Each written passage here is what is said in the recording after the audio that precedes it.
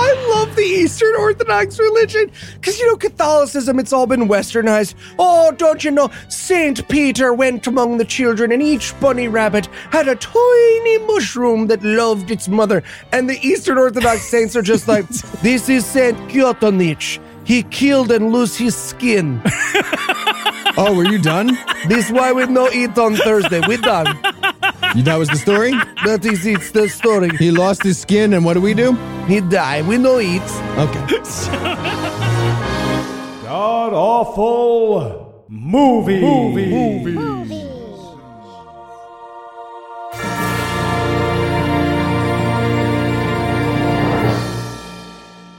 Welcome back to the Gamcast, where each week we sample another selection from Christian cinema because, and I believe this was the exact justification I used when I tried to convince Eli to do this show in the first place, fuck it, it'll probably be fun. I'm your host, Noah Illusions, and sitting 700 miles to my immediate left is my good friend Heath Enright. Heath, welcome back. Comrade Noah, welcome. Very excited. This is the greatest movie we've ever done. Ever. I think it's the greatest we've ever done. I think it might be, yeah. It might be my go-to, like, hey, what do you do for a living? Let me show you. This may be my new answer. And sitting 900 miles to my northeast is my bad friend Eli Bosnick. Eli, how are you this fine afternoon, sir? I wish I could do space. This is why we need a video component, so that I could puppetly walk into frame for this podcast.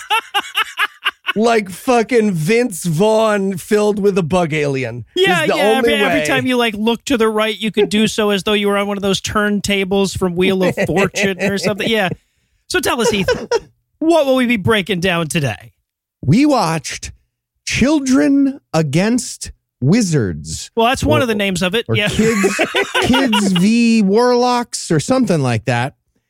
It's the story of that time the Jewish Nazi warlock cartel tried to take over the world in 2004 and had to fight against a Russian spy child who learned about Jesus anti-magic from an old Greek man who's into bestiality. The bestiality was into him, but other than that, yes, you had that right. That's the movie. I'm serious. I didn't just make anything up. Nope. That's the movie. Oh, yeah. No, you're absolutely correct. And we should point out that this is a Russian movie, so it's been translated in a number of different ways. You'll find it as Kids versus Wizards, Children against Wizards, Children versus Wizards, Kids against Warlocks, all kind of shit. And it's worth checking all of those to find it if you have trouble. You sure is. Sure is. And Eli, how bad was this movie? Well, if you loved that time you watched a puppeteer die halfway through his show, but you wish the message was written by a man who convinced your grandma that Hillary eats babies in a pizza place's non-existent basement, you will love this movie. The animation is so goddamn weird. Like at one point I wrote as a joke in my notes, it's like they rotoscoped Muppets, but as the movie went on, I started to honestly ask myself, like, holy shit, did they just rotoscope Muppets? Did that. I feel like they did. It's a possibility. There are animation mistakes in this movie that I feel like you would have to go out of your way to do. Like the guy with the one eyebrow? Yes, there are mistakes that are based on gravity, which doesn't exist in animation. Like something will fall, and I'll be like, why would that fall? There's no gravity in the animation verse. All right, so is there anything you guys want to nominate this one for being the best at being the worst at? Yeah, everything Eli just said. Best, worst animation. Yeah. Yeah, well, and it really, truly best, worst in every possible way, right? Because in some ways, it's incredible. Sometimes they'll back away from something and the textures are all just photorealistic and you're like, oh, this is really well. Oh, never mind. Yeah. That guy's got too many bones in his face. Okay, when they tried to do birds, it got insane. It got so fucking insane. You know what it reminded me of? I don't know if you guys had this experience, but when I was a kid, you would play video games and video games just worked. And then graphics became a thing. And the first time you put in a CD for a game that was too advanced for your home computer, that's what this animation looks like. Oh, fuck, I gotta find out what a graphics card is and get one. Yeah. And the graphics card wasn't good enough to have like 3 construction paper birds be like 3 different frames of a bird going across the screen. It's unreal. They have trouble with people walking. Just like a ton of the problems. walk is some of the worst part. one object moves is apparently like pretty difficult when it comes to animation. One person holds an object is too hard for them. One person walks down a hallway and actually gets further down the hallway is too hard for them. It's insane what they get wrong. But the most incredible example of the bad animation is my best worst. It's 1 hour, 13 minutes, and 50 seconds into the movie, and it lasts 6 seconds. And I really implore you to just check this out. Best worst, Punchy Kicky. It's Oh the God, greatest. yes. This is the part where the guy comes in, the two kids are about to get caught, and the guy comes in and kicks the asses of the two guards. It is the most amazing thing I've ever seen. There are not words, and there cannot be words Nope, you that just gotta describe see it. how silly this shit No, looks. it's like 9/11 and blowjobs. You just got to experience it, everybody. And so I'm going to take the easy one here. I'm going to go with best worst religion. Okay. And look, I know that's a big claim. We review a lot of bad religion, a lot of bad beliefs on this show. But Eastern Orthodoxy, first of all, this is our first like exposure to it on this podcast. Mhm. And it is as close to bad time travel as I can possibly Yeah. If you're holding like an ancient 2-level cross up to a guy who's holding a machine gun, something is off in the timeline. All right, well, I'll tell you what, we've got a lot of what, a lot of the, and a lot of fuck on the other side of this break. So we're going to keep it brief, and then we'll dive into all the rotoscoped Muppets that are Kids versus Wizards. Agent Spetsky, Agent Kromovich. Yes, sir. We have new assignment for Ministry of Propaganda. Very important. Okay, what is it? So, you know how we mostly disrupt Western democracy Of course. and cover up war crimes? Both historical and present. Da. Yes. So now, Russia would like you to make a Shrek. What? Sorry, you want us to what? To make a Shrek. You know the Shrek? Big green? I have seen the Shrek. Yes. You mean like bootleg copies to disrupt the sales of the Shrek? Ooh, we can do that. No. A new Shrek. But it is about Russia and our good friend Jesus. You want us to make Shrek about Russia and our good friend Jesus Christ? Exactly. Yes. But Commander, we are not animators. We are not storytellers. Yes, we are largely forcibly recruited pedophiles. Pedophiles. I yes. know this, but you make a Shrek anyway, or else, perhaps. We make a Shrek. One we can make a Shrek. Shrek. Coming right up. And we're back for the breakdown, and we're going to open up by establishing that Eli was not exaggerating when he referred to this movie last week as official Russian propaganda. Nope. That's the opening thing. That's on the screen. Yep. That's the first thing is like, this is a Russian propaganda film in text. Yeah. That's a weird thing to announce in the opening credits. Just Right? do the propaganda, I guess. But don't say it. Yeah. Right. Like, I know that Top Gun is technically like Air Force propaganda, and a bunch of other movies are too, but we don't start Top Gun by being like, from the bottom corner of our high school class comes Top Gun. No, we're just like, you gotta be chill. So, and after we get the propaganda warning, it comes up and it has this like long quote about what it means to be a Russian and whether it's like a language or whether it's a fucking seed in your heart or whatever. As an NFL fan, this struck me as an insufficiently jingoistic opening, but yeah. See, I wrote in my notes, okay, I thought the FBI warning at the front of our movies was weird. Yeah, they're weirdly mad about it. Apparently, this is like a big controversy. I guess in Russia, people who are like, yeah, Russian means you're from Russia. But then the people who made this are like, no, it also means you love Jesus and the motherland and polonium darts and Vladimir Putin shirtless on a horse and all that stuff. Yeah. So yeah, that's what Russia means. Yes, exactly. I guess it's kind of like America. Like Right, well, Russia, exactly. according to this movie, is America, according to Americans who say that. Right. This is very much a make Russia great again propaganda piece. So we open up, we're panning up from the sea to the sigil of Baphomet painted on the wall. And right then we're like, oh, wow, this animation is fantastic. The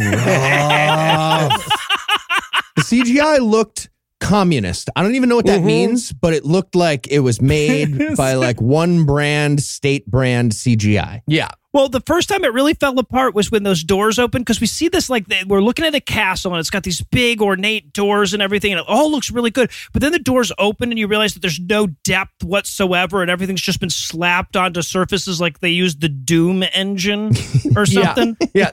There's definitely a moment as I was watching this where I was like, oh yeah, animation is hard. Huh. Well, yeah, when it really broke down is when because this car's leaving the big castle, the big creepy castle or whatever, and then they cut inside and we see a human being for the first time, and we're like, oh, rotoscoped Muppet. Woof. At this point, I was writing in my notes, okay, how bad does animation have to be before I'm legally allowed to stop calling it animation? Like, right. If they just wave a drawing at the camera, I don't have to call it animation, It's right? in animation. Yeah. Yeah, there you go. But this guy is leaving this castle. There's smoke following him ominously in his limousine. And we pan all the way out from that to a satellite. Just the Russian government being like, we have satellites. Satellite. Anyway, moving on with the movie. We invented fucking satellite. First, don't know if you noticed this. This one was up there first. Yeah. And then we get the title screen. On mine it said Children Against Wizards. I love the extent to which this movie can't decide what it's called in America. And then we get a chapter title that says Part 1, The Evil Returns. The parts in this movie are insane because there's 7 parts, but the first one is like half an hour long and the rest of them are all like 6 minutes or whatever. Yeah. But this is Part 1, The Evil Returns. It's like a D&D minus plot. And so, but suddenly we're not in animation anymore, right? So we see this helicopter land and a soldier gets out and he talks to another soldier. And at first I was like, wait, are the Russians just pretending they're this good at animation, right? He starts doing like a weird robo walk. Ah, yes, I am also a Shrek. Yeah. I don't know if you know, I'm a Shrek. But the one soldier's telling the other that the evil has begun rising again and that mages and sorcerers are, quote, becoming active. Okay, this conversation is so matter of fact. Yeah. They like hug, and then he's like, yeah, good times. So the evil rises again, mages, sorcerers. Anyway, and the other guy's like, yeah, evil sorcerers, mages, no bigs. So where you get a bite around here, huh? Yeah. And so I Googled this at this point. I was like, is there like a mages and sorcerers thing in Russia? Yes, there is. Oh, yeah. Like, I don't know if as an American I'm allowed to make fun of this because our guy's just a goat demon instead of a mage or a sorcerer. But like the way that fucking Tucker Carlson talks about the green M&M, their crazy people are like, just so you know, bunch of Jew sorcerers are definitely trying to curse your babies. Absolutely.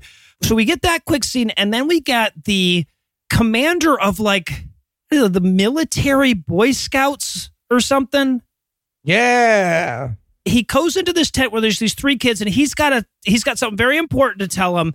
But first he has to tell them a story. Now, the story he has to tell them is the movie. Yep. Right. So the rest of this movie is going to be framed as this camp commander talking to these 3 cadets and explaining the movie to them. While he lays seductively across their beds. Yeah. It's a little weird. Yeah. So A lot of canteen boy vibes. Not pleasant. yeah. He says, I'm going to start with a story that looks like a fairy tale. He says looks. I'm like, in that it's animated? And yes, that is the answer. But he explains to them about the conspiracy of the Masters. The Masters planned to take over Russia with magic. And this all happened apparently 15 years ago. So we doodly-do back to 15 years ago.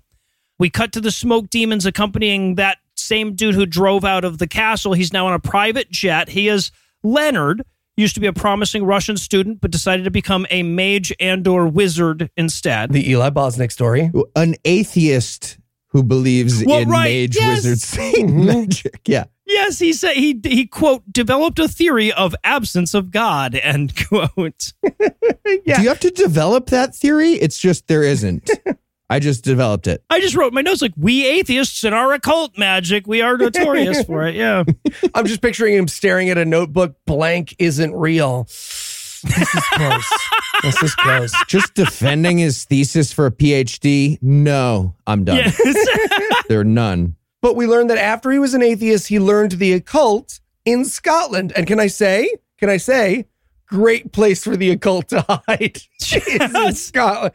No one's going to be looking for the dark forces of Satan in Scotland. So then, okay, so now we have to meet the mustachioed Lieutenant General Timofey Aropkin. He's the commander of the military school. The mustaches in this movie are aggressive.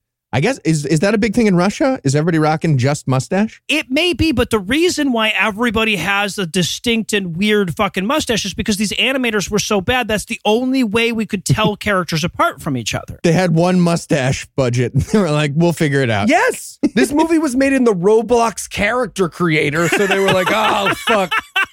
Give him a peg leg and 3 monocles. Shit. So we get him like welcoming his cadets to the military school. They all hooray in the manner of imprisoned banshees wailing to escape. That noise stayed in my head. They literally do the Muppets like arms in the air. Yay! It's so fucking weird. Again, with the animation too, the cadets, they're all standing in line trying to be serious, but they're like having trouble standing. The animated cadets. Yes. Like they look like drunk drivers trying to stand, normal after getting pulled over when the cops looking at them. Mm-hmm. But just reeling a little bit. Yeah. So then we cut to Aropkin's office where we're going to meet Sebastian Kuprianovich. I like the fact that I can pronounce that just by saying Kuprianovich. Sounds great. I wrote Sebastian something Russian is doing something. Yeah, okay. No, that's fair. That's fair. Yeah.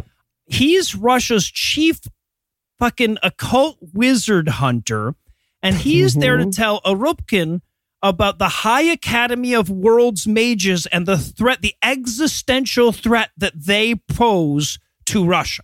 Yeah. Right. I love how, this is such a serious conversation, but before it starts, he has to be like, so there's this really, okay, you got a giant antique thing on your desk. Thank you. I was literally about to. It's really distracting. It's so big. It's the only thing on your desk.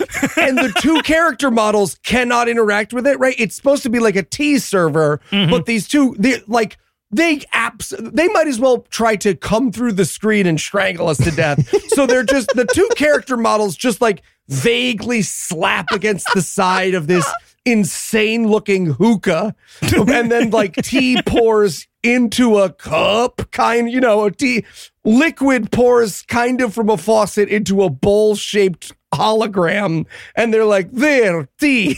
And again, this thing that's sitting in the middle, it is so perfectly and lovingly rendered with all of these different reflections, and you can tell where the lights, and everything around it is like, nah, man, we're really phoning this in. Why did you go all out? Yeah. You know what it reminds me of? If any of our listeners play Dungeons & Dragons on Roll20, they have a bunch of free tokens, which look like shit, but occasionally professional designers will just throw one of their designs into the free token barrel. So it'll be like, look at this beautiful 3-dimensional dragon, and here's Skunk the chair. That's what this movie is animated like. Also, we learn that this boss guy, his name is Samovar. And he has this giant ornate samovar of coffee or tea on his desk. Do you think it's supposed to be that he likes the name so much that he accentuated that by having this? Oh, there as you go. The centerpiece? Or there was a confusion and then you will animate Samovar, and then he shows up and he's like, I worked for 2 weeks on giant tea. Oh, you met the guy. Sure, you're going to be mad at me.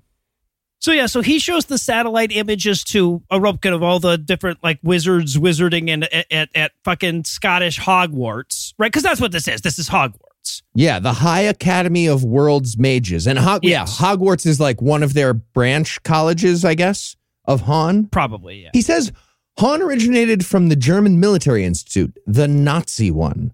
So this is a Nazi origin cartel of wizards that wants to attack Russia. That's the plot now. Yes. Jews. But it's also Jews. Thank you. The movie doesn't know. The movie can't decide whether it's Jewish or Nazi. Well, so that's the thing, though. In Russia, those 2 things are not distinct.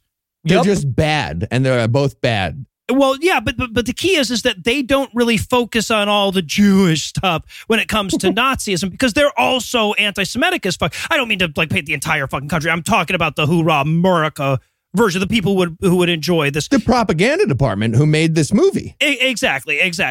But yes, that's the reason, is that those two things, that is not a contradiction to them, right? Yeah.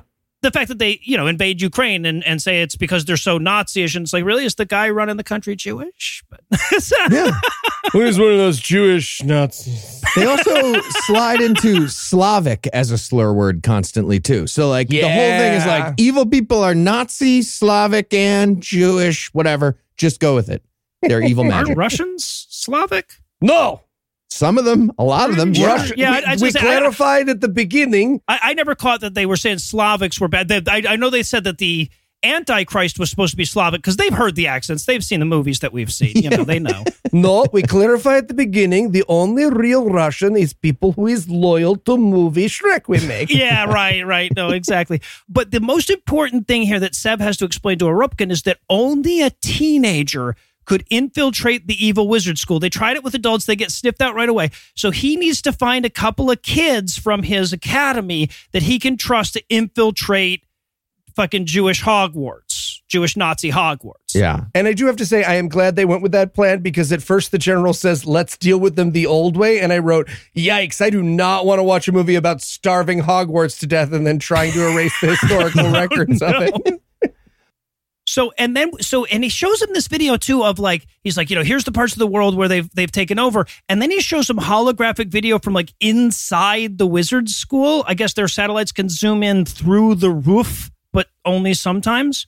Yeah, it's not quite clear. This is the first time we see all the kids like zooping around on their brooms. Okay, wait.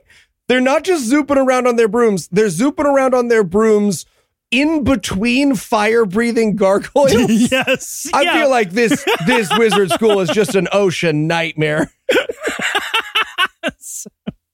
Yeah, and we meet the leader of Hogwarts. He also has a very distinct mustache, very different looking one. And he's got like everybody assembled in the like main hall or whatever. And he's telling them that the chosen one, that is the Antichrist, is there, and he will be introduced into the movie very soon. Spoiler, no the fuck he won't. Okay. He will not. He will be introduced into the movie, I'm going to go ahead and say 18 seconds before it's over. Sort of, yes.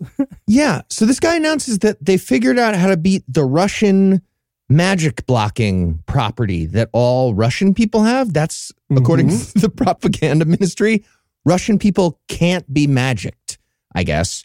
Right, because of their love for their country and their love for Jesus. And that is Jesus. the main point of this story, yes. Okay, Yes. But the head Nazi wizard guy is like, okay, but there's a prophecy about a chosen one. We've found the chosen one. So like Neo from the they found neo-Nazi, and now they're like gonna like do the prophecy with fucking neo-Nazi. Yeah, that's the plan. So, and then we very briefly dig into like the origin of the order or lack thereof. And we learn that like they tried the order originated when they were trying to keep the Russians from turning Christian back in the day. Yeah. Right. Because the order, quote, didn't want another powerful country in Europe. And I'm like, they nailed it then based on this recent invasion. I just want to say that this is where the movie like sets aside and is like, hey, just so you guys know, we mean Jews. Like I'm worried that you might just think we're talking about wizard, but we do mean Jews. So now we're going to show you a bunch of historical pictures of Jews just so you really get it when we mean the order. You know what I'm saying? The order. Yeah. So the order was inspired by Judas's betrayal. They're big Judas fans there at the order. Mm-hmm. But then the narrator, the guy telling the kids the story, cuts in and he's like, but enough random praise for Orthodox Christianity. Back to Leonard infiltrating Russian public schools. So the guy that we saw leaving the school originally, he was on a mission to go to Russia and to recruit potential wizard students. Yes.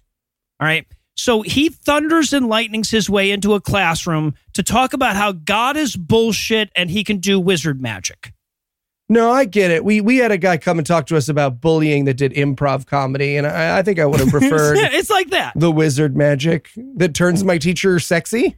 Yeah, he uses his magic to give the teacher far more satanic and sexy clothes. When she immediately goes like, hey, this super cool magic trick. Can you change me back? I'm in the middle of a work day and you put me into like a A ball gown. This is horribly inappropriate for the workplace. Also, this is a super low-level spell. You're a Nazi warlock. You're trying to impress the kids. You just gave me like a dress that's a different color. I feel like that didn't really do anything. And then a kid stands up and is like, you're a shitty wizard. That was fucking boring. Yes. I can like melt stuff and kill flowers if I want, which of course proves that beauty in the world is stupid. This like nihilist kid is such a bummer to the Nazi magic guy. It's awesome. Yeah, so this is Nadia. We'll learn later that this is Arupkin's granddaughter, and she looks like you paper-machéed a girl onto a skeleton. Yeah. She's fucking terrifying. This is a doll you find in a serial killer's basement, and you just go right upstairs and shoot him in the head. Just right upstairs. No more arresting. We're going full prisoners now. Yeah, but she explains that his magic is bullshit because it doesn't last and it's not real beauty or whatever. And she tells him that only God can make real miracles. To which he says, that's very interesting. You and I should meet in a quiet place all by ourselves after class to discuss this. Yikes. Yeah. So, okay. So then we cut back to Arupkin's office where he and Sev are trying to decide like which of their cadets to send undercover to Hogwarts. Yeah. And ultimately, they settle on this kid, Ivan, and his best friend, Pyotr. And then we cut back to Leonard, the guy from the evil castle or whatever, meeting with Nadia in the hallway after class and telling her that she would make a great wizard if she would just come to his Scottish wizardry school. And it's like a bad recruitment gone wrong, right? He's like, no, trust me, you could be a really great wizard. And she's like, I don't know, are there side effects? And he's like, I mean, our campus is in Scotland. Does that do anything? You could say a slur at the live show and they'll just kind of go, ooh, they'll like let you get away with it. That was all explained. It makes sense. People have checked and verified that, yes, in the Northeast of the United States, that's it's a thing, a package store. Slurs are a thing. Sorry, I'm just thinking of the guy whose first episode it is. He's just taking out his headphones. Okay, weird movie review show. Yeah. No, nothing appeals to new listenership like inside jokes from live events from 7 years ago about or whatever. slurs. I say this all the time, and Noah's always like, "No, quack, quack, quack." I'm glad you're finally admitting it on air. And also, Nadia's motivations in here are impossible to keep track of, right? Because originally she's like, no, only God can do magic. And he's like, well, you could do magic. And she's like, no, I can't. And he's like, yeah, all you'd have to do is love magic more than your country or your religion or your family. And she's like, oh, well, in that case, yeah, I kind of do want to do that. Oh, I didn't understand. I just have to prioritize magic above my parents? Yeah, let's do this. Let's fucking do this. In that case, it should be fairly easy. So yeah, so she renounces her family and her country super fucking quick. So fast. And he gives her a magic book to read. Mm-hmm. So, okay. So then we're going to meet Cadet Ivan. He's going to be the main character of this school, and I have him down as Russian Beavis. That's very accurate. Yeah, it depends on the angle, but once in a while they hit an angle of him, and you're like, well, that's a Beavis puppet. That's very... He's KG Beavis. Oh, God damn. Well done. How dare you? Well done. So, okay, so he comes in and Sev briefs him on the wizard school. It gives us all that same fucking exposition that they just gave him.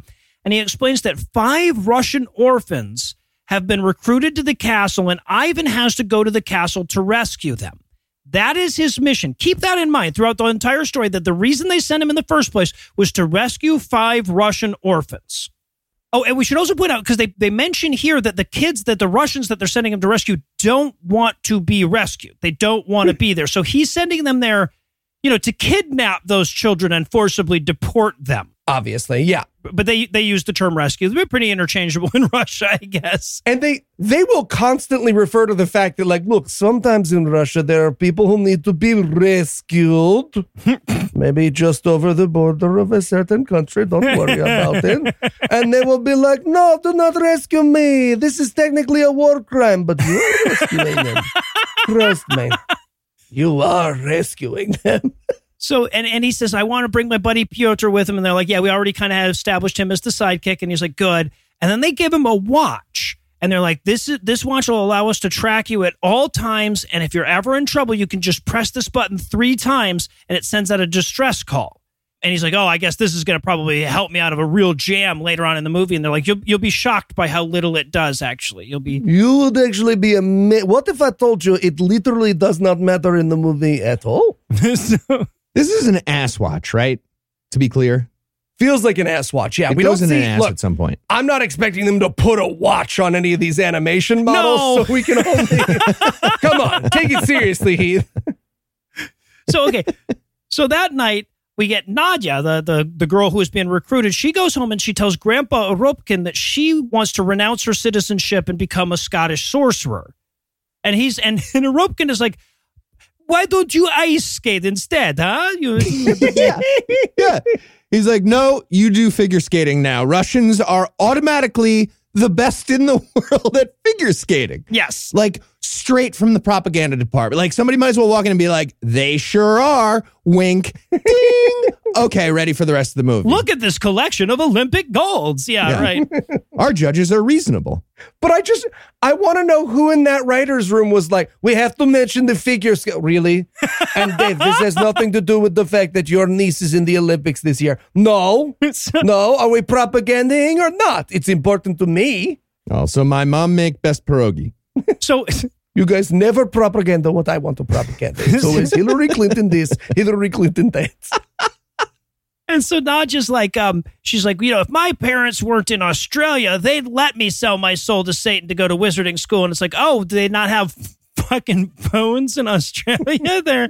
But apparently we have to establish that she's not an orphan, damn it. She's got parents. They're just not around.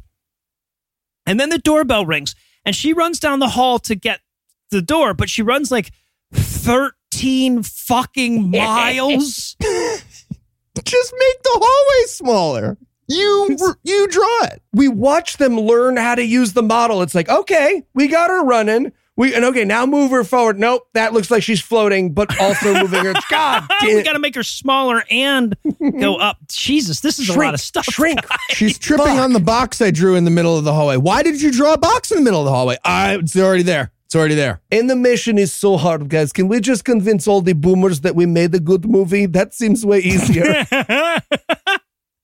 But the knock on the door, though, is from Ivan and Pyotr, who have showed up at his house to, like, I guess, get the last minute details on their mission or something. She overhears them talking about that. That will also never matter to the story. There's so many. Okay. I thought this movie kept setting up for her to betray them because she walks in on me here. Later, they'll reveal a secret to her. None of it will ever matter at all to the plot. In no fucking way. Yeah. So we get a quick scene of Leonard calling his boss saying, hey, I flew all the way to Russia, only got one student, but she's awesome. She's like a major character. She'd already been established as a character, so it's a big deal. And then we get fucking Ivan Pyotr being driven to the airport for their trip to Scotland, their very roundabout eventual trip to Scotland. Yes. And there's very clearly propaganda, look at the beautiful Russian countryside. Yes. Like a farmer with a sickle might as well rise up and be plenty of food for everybody. I just wrote in my notes here, I was like, oh, I'm so grateful I get to hate my country. Yeah. I can't imagine how much it must suck to have to be American. Farmer just puts down a sickle, does a triple axel figure skating move. Yes, we're good at all these things. Yes. So Oropkin takes him to the airport. This is where they're going to introduce him to a different adult with a different distinct mustache. This is Victor, and he's going to be acting as their superior officer for the remainder of the film, right? So they fly out, headed that way, I guess. Mm-hmm. We get Ivan. He's asleep on the plane, dreaming of getting a commendation from the Russian president. This is going to matter. Pay attention, everybody. Yes, right. It's the lesson of the movie. It is. It is. I was just very proud of myself for recognizing the Grand Kremlin Palace from the animation. So Ivan wakes up and they're like, hey, bad news. There's fog on the ground, so the plane can't land. We're going to have to parachute in. And I'm like, I've landed on planes when it's foggy. That's definitely, they can definitely do that. You know what I never considered was parachuting instead for safety. Much safer. Can you imagine that? You're just on your fucking Delta or whatever. And they're like, guys, sorry, it's super foggy. The good news is Trust me, United will start doing that to passengers this year. Noah, be careful. No, you're right. I don't want to give them any ideas. Also, this is where I thought they were still headed to school. They're not. They have a little side mission first, but I thought they were just going to parachute into school like, hello. Yep, took the old parachute in. I'm here to be a wizard. Yes. The wizard. It's the way they get into the school is not less dumb. That's true. So, okay. But instead of Scotland, they're actually parachuting down into Serbia, which is not directly on the way from where they were coming anyway. And when we knew they were in Serbia, did anyone else have a moment where you were like, I don't really want the Russian propaganda's opinion on Serbia? This is like if Germany had a propaganda department, it was like, let's head over to Auschwitz. I'm like, oh. Yeah, well, and then as if that's not bad enough, they're like, oh, head up that mountain. Just on the other side of that is Kosovo. And we're like, oh, God damn it. Oh. Yeah, it's like they fucking heard me. Well, if you're worried that they might like depict a war crime in Kosovo in a second, they will. They literally will. Yeah, and apropos of fucking nothing. We'll get there.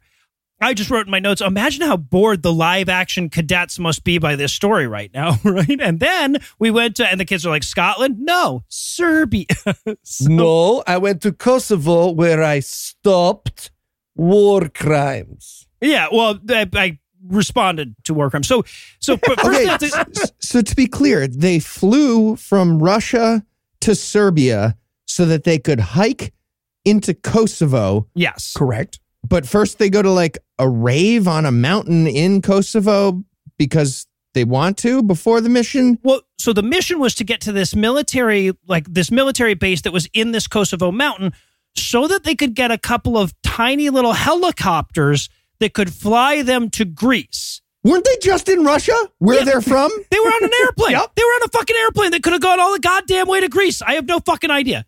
Okay, but Noah, think, were they in a full split with their cock and balls out while they were on that airplane? You're right. That no, was very uncomfortable. They need to get in these incredibly silly helicopters that you must be in a full split to ride in. They're the greatest. And they're made out of a little box. So they're IKEA micro helicopters. Yeah, exactly. They hike to some secret warehouse facility that we're going to learn is where this leader guy dropped little box helicopters like a bunch of years ago. Yes. And then he has them take out the boxes and he's like, yeah, okay, build helicopters. It's 4-step process. Look at the You'll pictures. need an Allen wrench. And, yes, everyone, IKEA. Allen Wrenchkinski. So 4 steps to build helicopters. Yep. And then he's like, and they're like, wow, how did you know these helicopters were here? He's like, well, to tell you that story, I'm going to have to beep a doodly-doo and go back another 5 years to Serbia in 1999. So back in 99, when he was serving in Kosovo, he came across a bunch of evil Serbians killing civilians, which we watched for a fucking while. Right. So again, to be clear, what this doodly-doo is how do I build these helicopters? That reminds me of the war crimes we didn't do. Yes. Yeah. That the other guys did. And yeah, we're in a flashback of a doodly. Like I wanted the movie to keep just doodly doing back, and like eventually we're in Genesis, and they're like, okay, yeah. Well, like Grand Leonardo Budapest DiCaprio Hotel. has to get a ladder and have us draw him a maze to get us out. And so, yeah, but once all but 3 of the civilians were killed, Victor and his men sprung into action. They saved the hot blonde and the nun. yeah. You guys remember the Balkan Wars and how the Russians were the heroes of all Yes. that? What we always say. Yep. That's what we always say. So they heroically save a bunch of people and find some Serbian micro helicopters that he can stash for later. Hey, that's pretty disturbing to have in an animated film. Do you think we could end this segment with a nun describing the horrors of war and then hard cut away and never address it again? Sure can. So the nun talks about the time that all of the other nuns at the nunnery were murdered and raped, and then the nunnery was set on fire, and then we unfucking swoosh the doodly-doo, and Victor's like, anyway, that's how we got these helicopters. These helicopters. They never address the nun. No. She's just like, and this screaming, I hear it whenever I sleep. Boo, boo, boo, boo.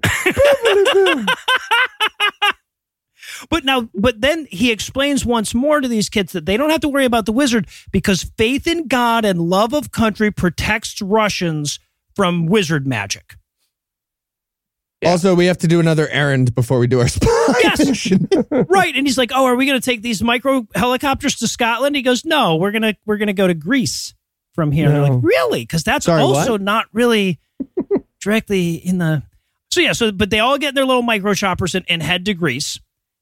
Full splits. Yes. Full splits. Full splits. You must watch this. I feel like you go side saddle on this thing, right? That's got to hurt, especially after a while, right? Or crisscross applesauce or something. Yeah. Something. Can't be comfortable. But then we back all the way out of the doodly-doo to the live-action tent with the soldiers. And he's like, anyway, that's as much of the story as we're going to do before Noah and Heath and Eli take the first break. Yeah, because what are they fucking showing this when a teacher gets sick, has a hangover in Russian school? All right, kids, I had a lot of vodka last night. Who wants to watch part 2 of Kids versus Wizards? Seriously, they're tied. Like the live action people are like, all right, I don't even know how many levels doodly-doo we were in. It was like,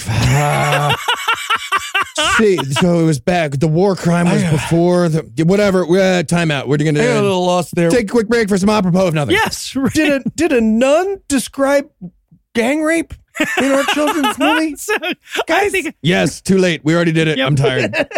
all right, well, I'll tell you what. If this movie's taking a fucking commercial break, we could take a break too. But we'll be back in a minute with even more Kids versus Wizards. all right, everyone, right this way. Yeah, everyone with the tour of the Wizard School, right this way. All right. Okay. So this is our main hall. As you can see, our students enjoy free broom travel throughout the school, wherever they like. Yeah, I see that. Question? Oh, yeah, go ahead.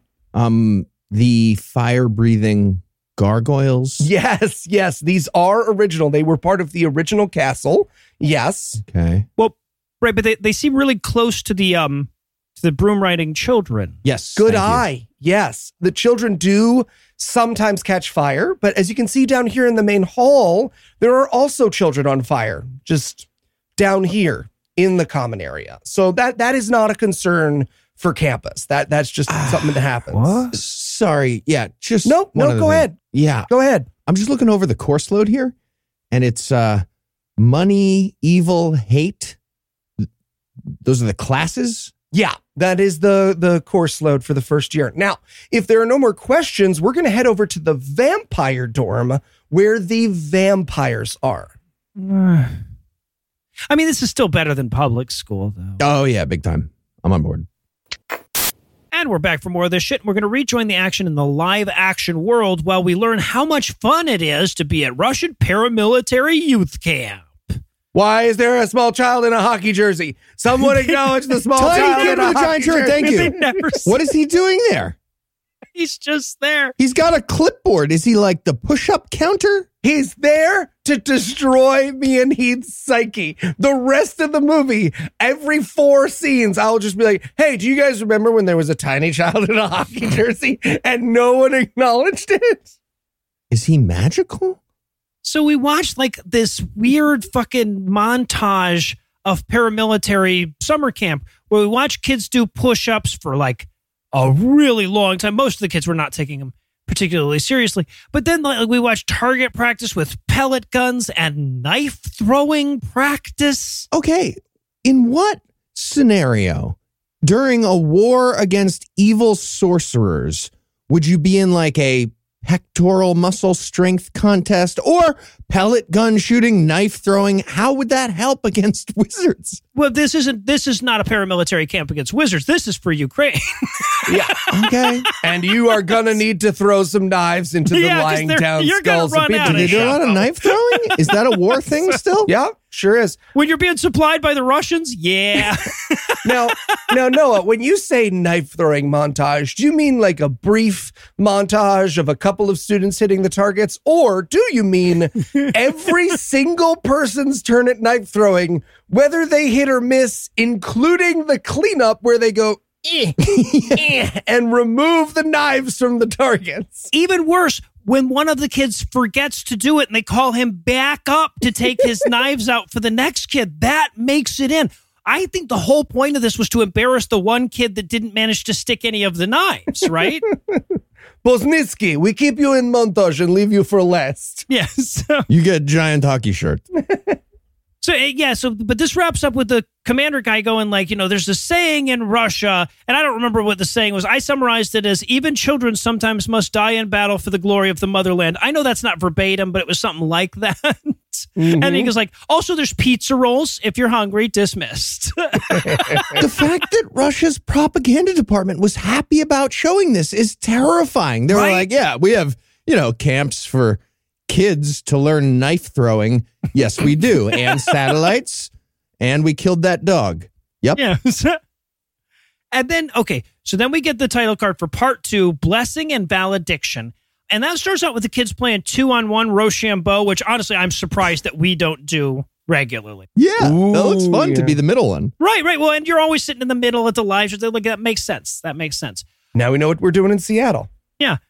So the CO, instead of a show, we just instead of a tournament, we could get it going. We got, people who come up to the shows, they're there to have fun. They're going to enjoy it. So the CO comes in to tell more of the story, and all the kids just can't wait. They're like, "Oh, great! This awesome story. Just do any more nuns get raped to death in it?" And he's like, "Man, no." Hey, boss, doodly doo, nun raping, doodly doo. And he's like, "Fuck, all right, that is what was happening." Okay, and he keeps telling the movie. All right, and then we're going to get the most useless 11 minutes of the movie, right? This is where Ivan, Pyotr, and Victor show up at the houses of a couple of holy men in Greece on their little microcopters. Garden gnomes. Yes, well, yeah, one of them is very clearly a garden gnome. I think the other two are half garden gnome. Yes. It feels like someone was halfway through making a model for the Trolls movie, and they were like, oh, sorry, Trolls. I don't know. In my head, it was gnomes. It was, can I sell these to the Russian Department of Propaganda? I can. Okay, cool. This is Ursat's animation that these Russian animators bought. And look, the translation for this movie is just so, but we have one of my favorite mistakes here in this scene where the gnomes invite them to eat with them and they say, have a potluck with us. And I wanted so badly for them to have brought like a hot dish and a side on their Thigh Master helicopter. So another great moment of awesome translation is when one of the holy men says to Victor, yes, nothing is more important than the importance of the mission. Definitionally, really.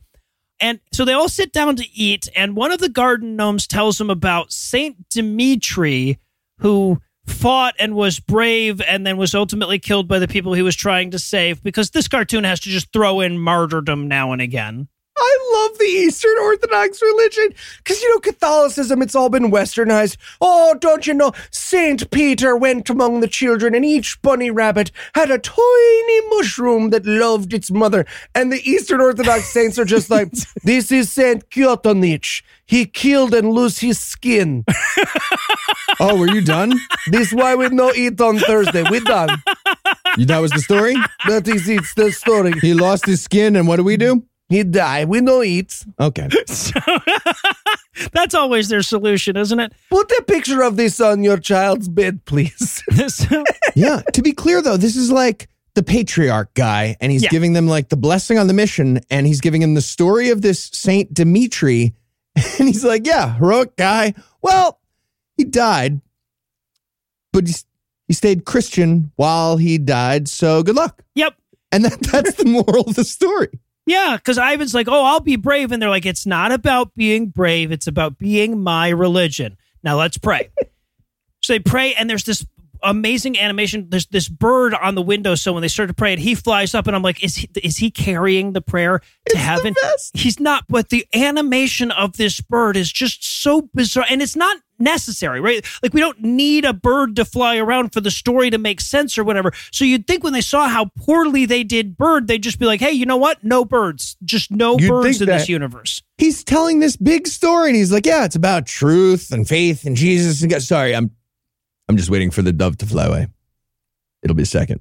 Flap. Still going. Flap. He's saying flap. Flap. Are you saying flap? And this is an amazing, terrible cut here because they're all like, they're about to eat. And he's like, let me say a prayer. And we watch the dove fly away. And we're supposed to cut back to the table after dinner. but like there's not food on the table or anything because they were going to animate all of that. So it just seems like all of this is part of the prayer before dinner, and these guys are starving. Yes, it all seems like it's part of grace. Because he's like reading from the Bible when they come back, and I'm like, oh Jesus, did he read the Gospels to him? Yeah. Okay, but then can we talk about a wild boar tried to seduce me, guys? Yes, thank you. Well, obviously, this. So we're in the middle of this like very important story that's supposed to be the moral of the whatever for the people doing the spy mission, and then this old patriarch guy is like, a boar did a sexy lady voice and tried to fuck me. And they're like, sorry, what? And obscene. Are you maybe just a crazy person? And the guy's like, no, I literally had to fuck a boar because of Satan. This happened. Use that as a lesson or something. So let me back up a bit here because there's no exaggeration here. No. They're just like, but the evil one will always try to get you. Isn't that right, Dolokhov? And Dolokhov is like, yes, well, sometimes when I was out in the wild boars would speak to me in women's voices. And everyone just stops and they stare right at him. And Pyotr's like, are you sure you weren't just imagining it or something? Yes. And the guy's like, no, I wasn't. The boars were trying to seduce me. The animated characters in this movie are like, what? Oh, okay. Well, we're going to go back to our children's movie now. It's weird that you gave us that excuse before there was an accusation. Can I say, I feel like the guy thought everyone was going to be like, oh, yeah, me too. But no one did. So he just had to fucking double down hard. He was like, oh, nobody else? It's symbolic. Well, it happened. Symbolic. Just so you know, it happened. Fuck you guys. That's this old guy. He's the sage voice of wisdom in the movie. He's the Yoda of this movie. And he's like, I fucked a boar. Little voice. Dude, you talk about your Star Wars remakes that would win me back to the franchise. If Yoda was just like, you see that mushroom out there? Seduce me, it did. So then we check back in on Rupkin, who's checking in on Ivan and Pyotr. And he's like, I agree. It's way too late in the movie for them not to yet have arrived at Hogwarts. But just then a subordinate comes in and he's like, sir, your granddaughter is missing and we have no idea where she is. It's like, yeah, that's what missing means. I love that he had to tell his boss, like, yeah, no, it's the mission's about to happen. They had to pick up tiny helicopters in boxes and then talk to the boar fucking guy. But right after that, they're going to the thing. Don't worry about it. Yeah. And his boss is like, yeah, okay, that'll tracks. Okay, cool. As long as we're going to get to the plot of the movie eventually. Eventually. It doesn't have to be in the first half of the film or anything. Yeah, so then we cut back to Greece. The pig fucker and the garden gnomes are telling him that a spiritual war is afoot in Russia. This is where they introduce the fact that they know that the Antichrist will be Slavic, based on the accents from American movies, but that's all they know about him. Yeah.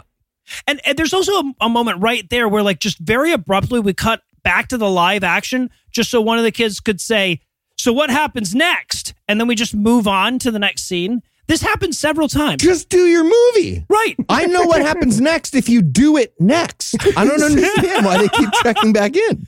Well, and we have to, like, this is not done in like a charming, fourth wall breaking way, like in The Princess Bride, where like there's also a story in the real world that's being presented to us. It's just random as fuck. It's like, we couldn't actually finish animating that scene with our budget. So tell us about the next one. Now, more movie. Go. 3, 2, 1, go. More movie. Yeah.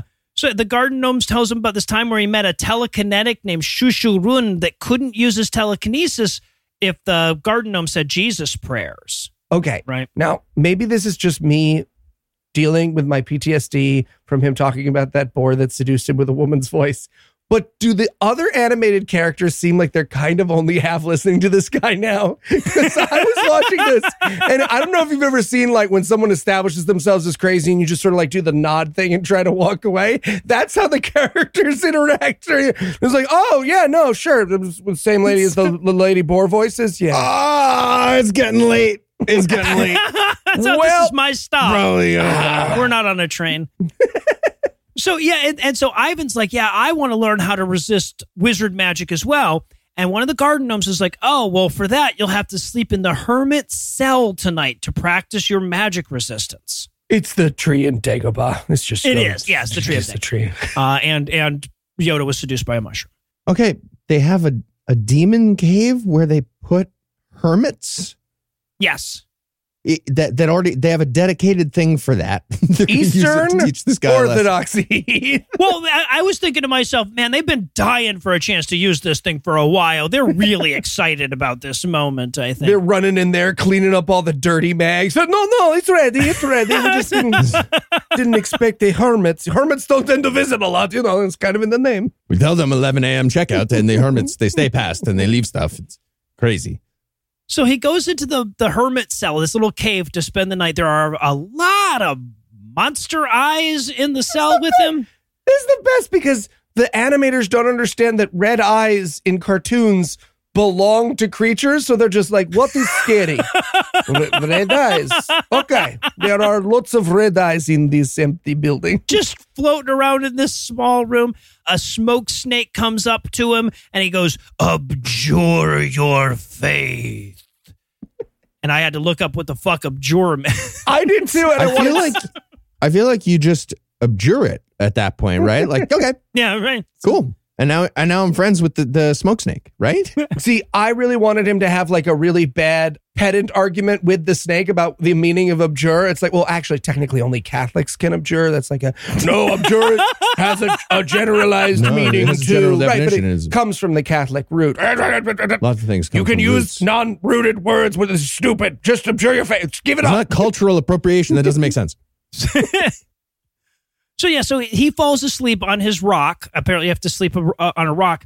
And he dreams that he's at this market and everybody's trying to sell, like one guy's trying to sell him great music and the other guy's trying to sell him great books. But instead, he asks this guy about a really cool sword. And I get it. I'm a fucking dork. I get it.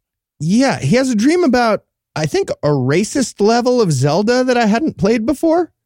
Like, I'm not even sure what racism was happening, but something was happening that was racist here, right? Yeah, there's a special kind of The sword selling guys? Russian brand of racism we're not tuned into. So yeah, but he's like, yeah, I want that sword so that I can be a great conqueror. And I'm like, guys, I don't know if that's supposed to be like his personality flaw or if the Russian propaganda ministry is selling that real heroes want to be conquerors. I genuinely don't know. I also genuinely didn't know. It's the former. It is the former, but we had to wait a while to figure that out. Really wanted the guy at the next stall to have a rocket launcher to be like, you sure you don't want this? I feel like this might be more important, if you know what I mean. If you're going to conquer, yeah. But then as he's sleeping, the garden gnome and the pig fucker come in and they're like, we found his spiritual weakness. It's the fact that he's vain and he wants for personal glory. He's asleep this whole time. So they're just talking about this amongst themselves. I feel like they should have done that in the cave in Dagobah. Like Yoda should have come in and been like, a real piece of shit he is. I want him to wake up and be like, you fucked pigs. Didn't you just tell us that? What do my weakness is my vanity? You made up a whole crazy lie to fuck a pig. And then you tried to tell us You're another fucking crazy story pigs so you over wouldn't here. be the pig fucking guy, but you're still the pig fucker. Super judgy pig fucker. So the next day, they all gather to say their goodbyes. So literally nothing happened while they were in Greece except that we heard the pig fucking story. Yeah. And they're just like, yeah, thanks for all the great, whatever the fuck this was. I feel like it could have been an email or whatever. As though the pig fucker realized this at the last minute. He's like, oh, we should probably give you an object or something. Here is a weird 6-armed cross. This, I'm sure, will be very important. It's so stupid how they use it. It comes back, but in the dumbest, most useless way possible. Here's a cross, and remember, if anyone asks you about me, I'm the guy who gave you the cross. That's the thing you remember about me the most.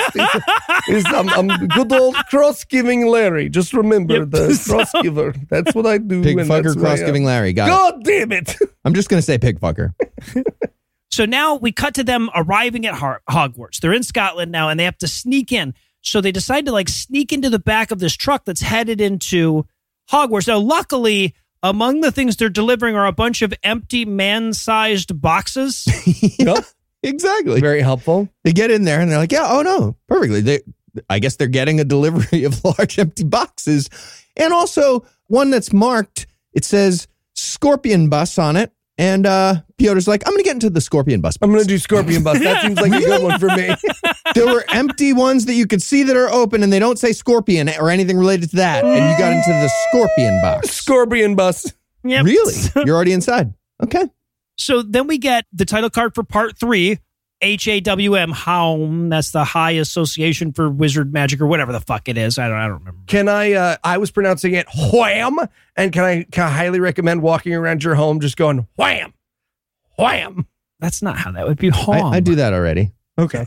All right. Nobody really says anything. Then the live action, well, yeah, right, because it's just you. So the live action kids ease us in back into the movie by asking if the next scene happens. It does. So we cut to the warehouse where they've loaded all of these boxes. Ivan gets out of his box. Now he's got to go rescue Piotr from his box, but along the way, he's going to do some hand over hand that would, like, the load runner guy would give him the side eye. Like, come on. It's like, well, we've got better animation than this. He moves like he's at the edge of a side scroller that won't let him go sometimes. Yeah. You know? So he's still walking, but not moving. Yes. And then it lets him go a little bit. It's so bad. And so he finds Piotr in the Scorpion box, but there's another box loaded on top, so he can't get him out. You know, what is he going to do? Cut through the side of cardboard? Give me a fucking break. So he has to go find a forklift. First, he checks the roof to see if there's one there. Let's see if they have a forklift on this glass dome. Just precariously no. And then he falls through the glass roof. He smashes through the roof, falls an entire floor down, and is like, hello, Yeah. I'm here for class. Well, and my favorite thing about the animation, right, because he looks over the edge of this balcony. He's like, oh, there's no way down from here. And he's supposed to fall because he looked too far. But the animation is so bad that it's like, it looks like he got depressed that there were no forklifts on the roof and then took his own life. Yeah, yeah.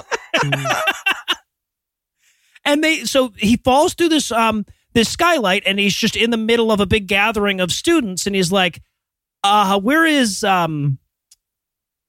orientation? This isn't where I parked my car. What? So I'm looking Admissions? for Is there an admission office? meeting room B. Do you take the common application? I have one ready. And the best part is he introduces himself in the worst possible way, because he introduces himself with the name of a character who we already know is a bad guy, right? It's like if Harry had crashed through the Hogwarts ceiling and been like, my name? Voldemort.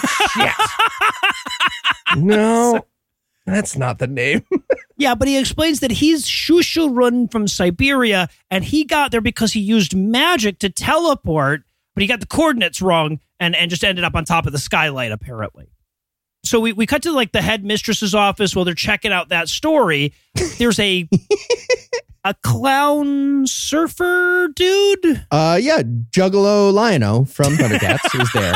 Really half-assing it on that last guy. And the professors are like, so you really think he teleported from Siberia into the area of sky right above our glass dome, above our secret lair? And Juggalo Lion-O is like, yeah, that all checks out. I've heard of Siberian teleporters before that do that. Yeah. He specifically says science is aware of a number of Siberian teleporters. Siberian apparition. Read a book, assholes. And they're like, yeah, all right. And they're like, no, but seriously, we don't know a spell that would allow you to do that. How did you do that? And he goes, I'm the student. You're the teacher. I'll ask the questions around here. And they're like, fuck, he got us on a technicality. He Jason Bourne us. That does make sense. He is rubber and we are glue. Damn it. And then they're like, oh, all right, well, if you're so good at that, why don't you conjure up another Siberian using your magic? And he's like, yeah, I can do that. I'll just need some magic supplies from your warehouse. Do you have any Scorpion Bus? Yeah, right. I'm so curious what that means. Yeah. Is it a bus of scorpions? Or is it like omnibus and scorpions as a portmanteau, which I still don't know what that means. I think it's Russian and it means like dried scorpions because they refer to it later as that. It's scorpionibus or something like so. It's maybe it means the carcass of or something. I don't know, but yeah. So they bring him to the warehouse and he's like, yeah, somebody get that box of scorpion buses down for me. And he goes, abracadabra, make a person here instead of scorpion buses. And then he opens the box and Pyotr's there and they're like, well, that is legit. I can't think of any way that they could otherwise have a human in a box. It's weird to ask propagandists to write whimsy, right? It's weird to ask that of this Ministry of Propaganda Distribution to be like, and make sure there's lots of jokes in the Shrek you write about Jesus. Yes. All right, so the chapter titles are coming fast and furious now. It's been 6 minutes since the last one. Now we get part 4, The Study Begins. Again, the militarized summer camp leads us in with a prompt, right? Does the movie keep going? Yes. And it's so fast. And then they just go back to it. So Ivan and Pyotr have infiltrated Hogwarts. The headmistress is explaining all the various houses that they can go in. I wanted there so bad to be like a fucking sorting Ushanka or something. It gets so buck wild. Of all the things they don't understand about Harry Potter and like things that kids like about witches, the houses are the most insane. She's like, yes, there are 8 houses now. Nope. 8? 13 houses. Sorry, 13. We are 3 1/4 times better than Harry Potter.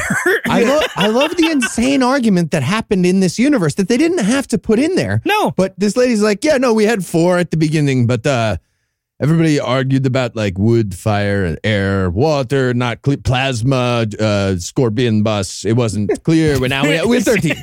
We have 13. You'd like me to name some? Oh, I can absolutely name some houses for you. There is Birdhouse. That's the first one. The doctor from TV. Yep. The second one is Reverend Ron's house. Vampire Club. And then we're going to check in on their first class. This is the class on avarice and affluence, right? And can I just say, like, look, I know there's been a lot of stuff about the Harry Potter game, but I think it's really not cool that they stole the character models for the goblins for this character, the professor. Like, people worked really hard on that. Exactly, stole. The professor who teaches greed. Yes. Yep. Let's just say, if they ever do a live version of Kids versus Wizards, I'm auditioning for Professor Greed. You know what I'm saying? So he explains that if you want to get rich, you have to want to be rich super bad. And I'm like, I feel like there's more to it than that. And then we come across, I think, a language barrier, unless you guys understood what the fuck was going on with this Barmaclot scene. What, Barmaclot? Sell me the word Barmaclot. You're not familiar with Barmaclot, Noah? Google thinks it's a bar in Tbilisi. Sell me that. Okay, well, just check out barmaclot.com and it'll tell you all about it. Oh, right. So the professor's like, now, as a test, I'm going to see which of you can make more money on the word Barmaclot. Mm-hmm. Sell me this pen of Barmaclot. Yeah, right. For the most money now. And so like Dork 1 is like, oh, I have an idea. We could park the website barmaclot.com and then maybe a rock band called Barmaclot would want it. And I'm like, okay, Eli. All right. Seriously, in my notes, I was like, Eli already has this. You're not getting barmaclot.com. There's no way Eli hasn't literally not already registered this. Barmaclot.com. So I sat there, I paused the movie and I was like, shit. Nobody went to Shazam.rocks. And I spent like 3.5 hours making Shazam.rocks. I do really want to make barmaclot.com. No, we got to keep doing movies that have a website in it just to make Eli keep stacking until them eventually I'm like bankrupted. Yeah. Until we break him. Yeah, exactly. Mm-hmm. So problem is I keep learning new tricks. My HTML keeps getting better. And so I'm like, ooh, look. We watched GoDaddy the movie. Yes. I've already watched that movie. He's got a whole tab dedicated to it. Yeah. Mm-hmm. So, but then ultimately, Ivan wins this test by auctioning the word off. I have no idea what's supposed to be happening here. I honestly, I feel like without knowing Russian, there was no way to fucking parse this scene.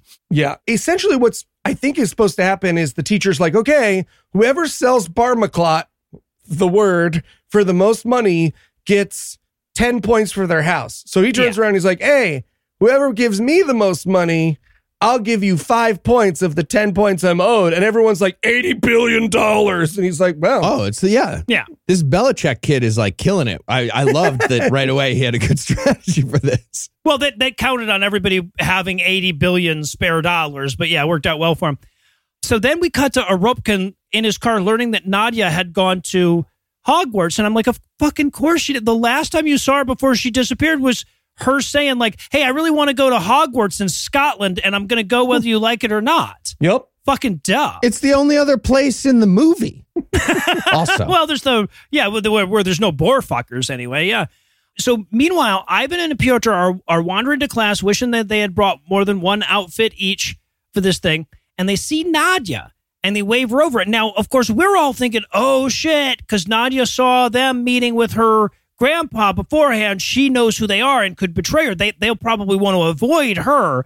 But no, they wave her over and say, hey, we're undercover with the Russian government. Don't tell anybody, okay? Pinky swear? Pinky swear. And I know what you're thinking. Wow, what a foolish thing for them to do. This will obviously be their downfall. Nope, don't worry about it. Nope. So, and they ask her, like, hey, you haven't seen any fucking Russian orphans around here since you've been here, have you?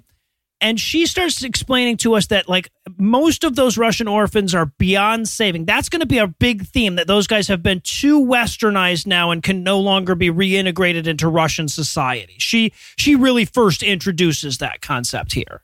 Nice. And then we back out of the animation so that the kids watching along can start poking holes in their own stupid fucking story. Yeah, one of the kids in live action world's like, hold on. Sorry, I have to grind this to a screeching halt. How did that girl even get to Scotland? Did she go through Kosovo and Serbia and Greece? Or what? and the fucking narrator's like, magic. She magic.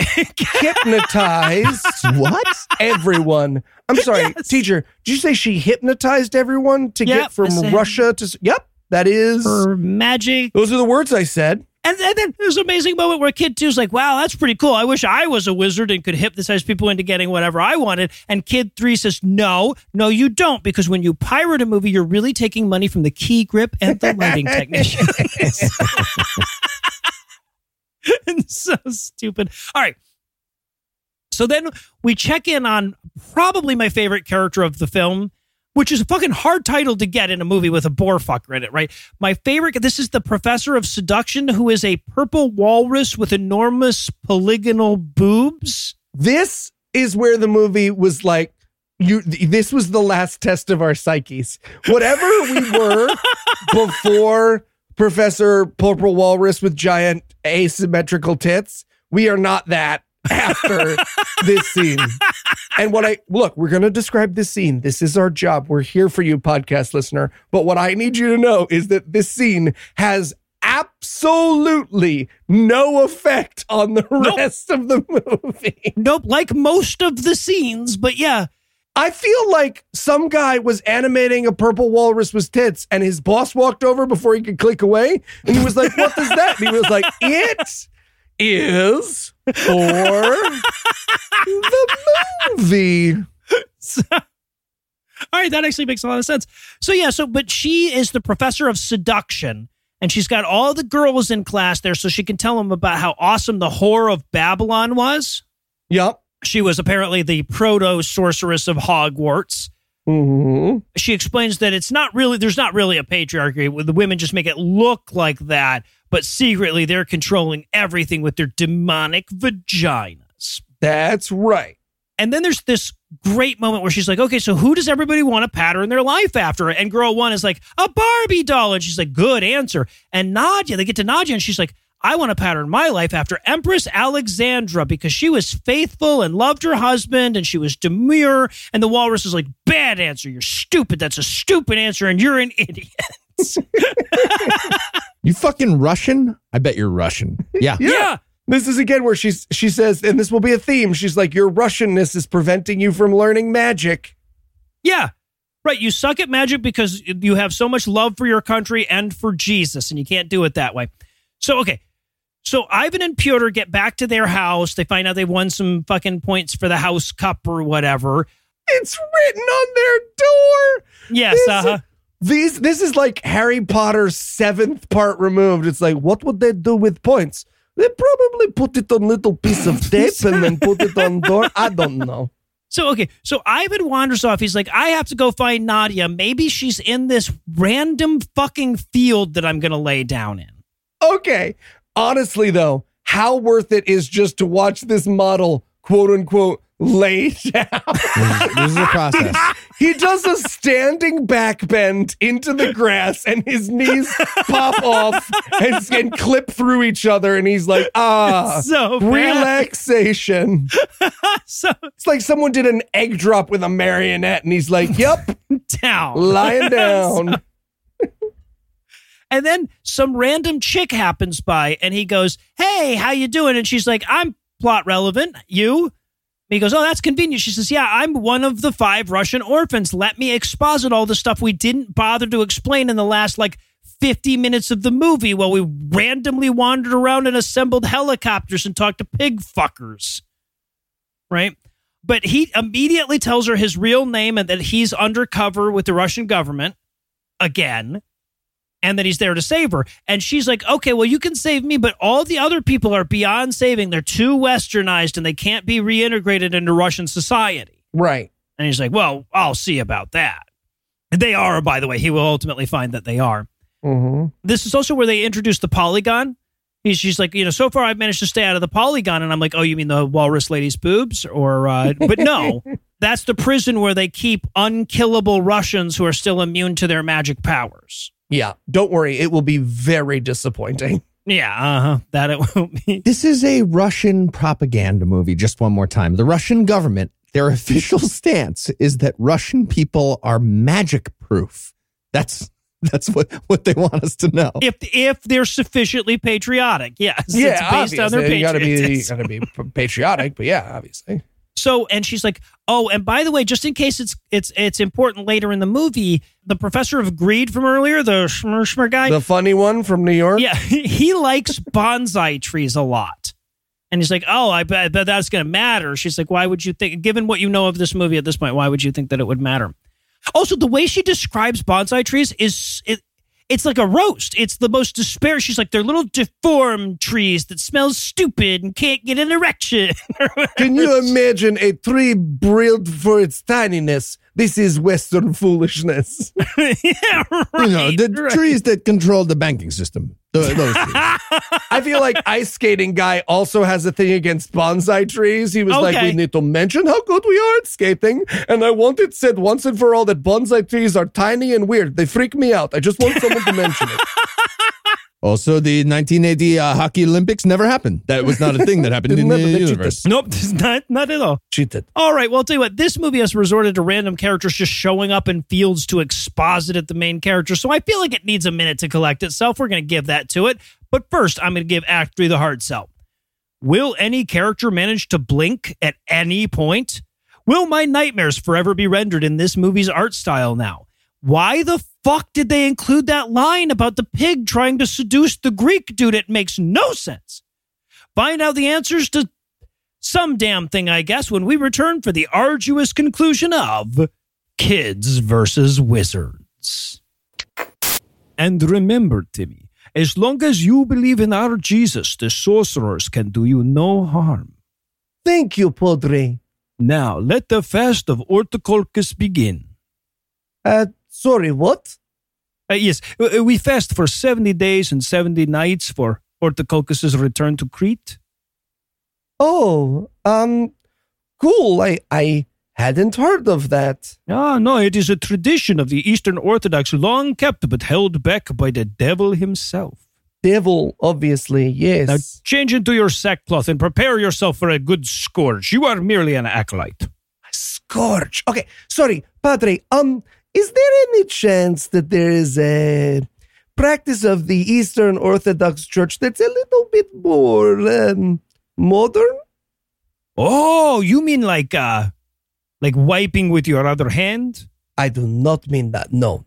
Well, then I have nothing for you. This is a weird cult that exists. And we have nukes. Don't love that.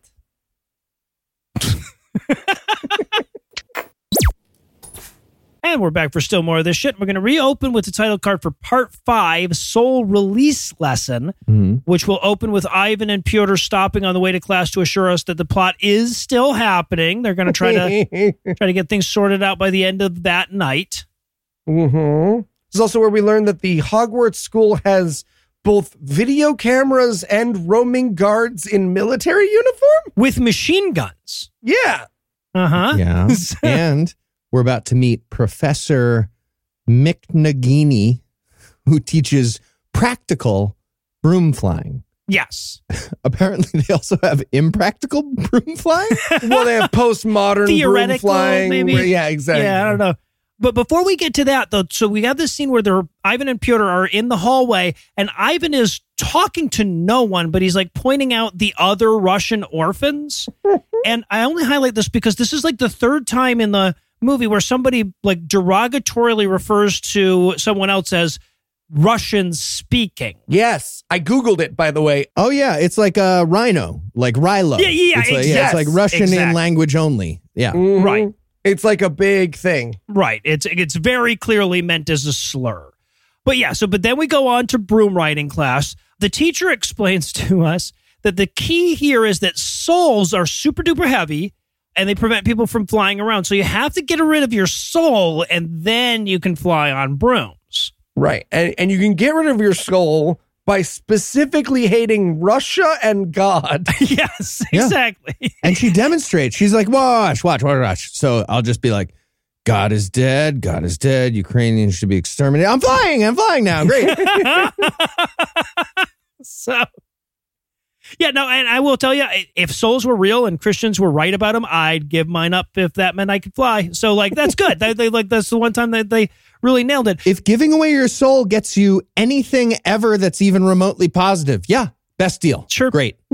But to fly, though, she explains, you have to be free from compassion, affection, a sense of duty, and love. You have to have none of those things. And Nadia's like, I don't get it. How do I empty out my soul? And she says, okay, first, hate your mother country. Go. Check. Yeah, no, she even signs an essay for a broom flying class called Why I Hate My Motherland. Yes. I wrote it as a joke. I wrote, everyone write an essay about why I hate Russia. And then I wrote, oh my God, I was joking. That's literally what's in the movie. This movie, please allow me to exaggerate for once. Yeah, this is actually kind of a cool revelation. The way to learn flying is mostly McCarthyism. And I was like, okay. Yeah. Movie. Interesting. And then she's like, oh, I know that might be tricky for all of you, but we have a special guest. He hates Russia. He's going to show you how it's done. Yes. No, so, okay, and this is, I think, really where you recognize why they needed distinctive mustaches for all the adults, because I could not tell that this was not Pyotr, right? This was a different character. This is supposed to be one of the Russian orphans. But she's like, yeah, we have a special guest who's an expert in hating Russia. He's not Pyotr. He looks exactly like him in every possible way, but he's a different guy. What if we make like a juggalo lino? Shit, we already used that. Damn it. How many different looks are there? Did this kid have a mustache? It can't have a mustache. Did we do a purple hippo with tits? So Did a purple hippo with tits. All right. All right. Well, in that case. So, yeah. So he comes up and he's like, Russia is a stupid country for stupid people, and I hate it. But Nadia isn't having all this. She stands up to defend Russia against all this Russia bashing. Okay, this random girl from Russia is clearly a spy. Why isn't Hogwarts like, you're a Russian spy? Just, we kick you out now. Well, but that's the stupid thing about the movie is that she's not a spy. She's the one that isn't a fucking spy. And she agreed with Leonard to go learn magic knowing that the first prerequisite was hating Russia. Yep. He did tell her about that. I remember. Yeah. So, but Nadia loves her country and her mommy. She mentions that. This is Maria Buttina's origin story, and it's pretty fucking cool. So, Just flying around that pancake breakfast on a broom. but so, and the teacher at this point tells the guest, the other Russian hating orphan kid, she's like, seize her, but they're not good enough at animating to have one character grab hold of another character. So his hands are just sort of like floating around and through her body for the rest of Yeah, this. it's literally like watching someone try to make two marionettes fight. Clackety clack. Seize him. Well, be proximate to him. There you go. Get close, but don't clip through him.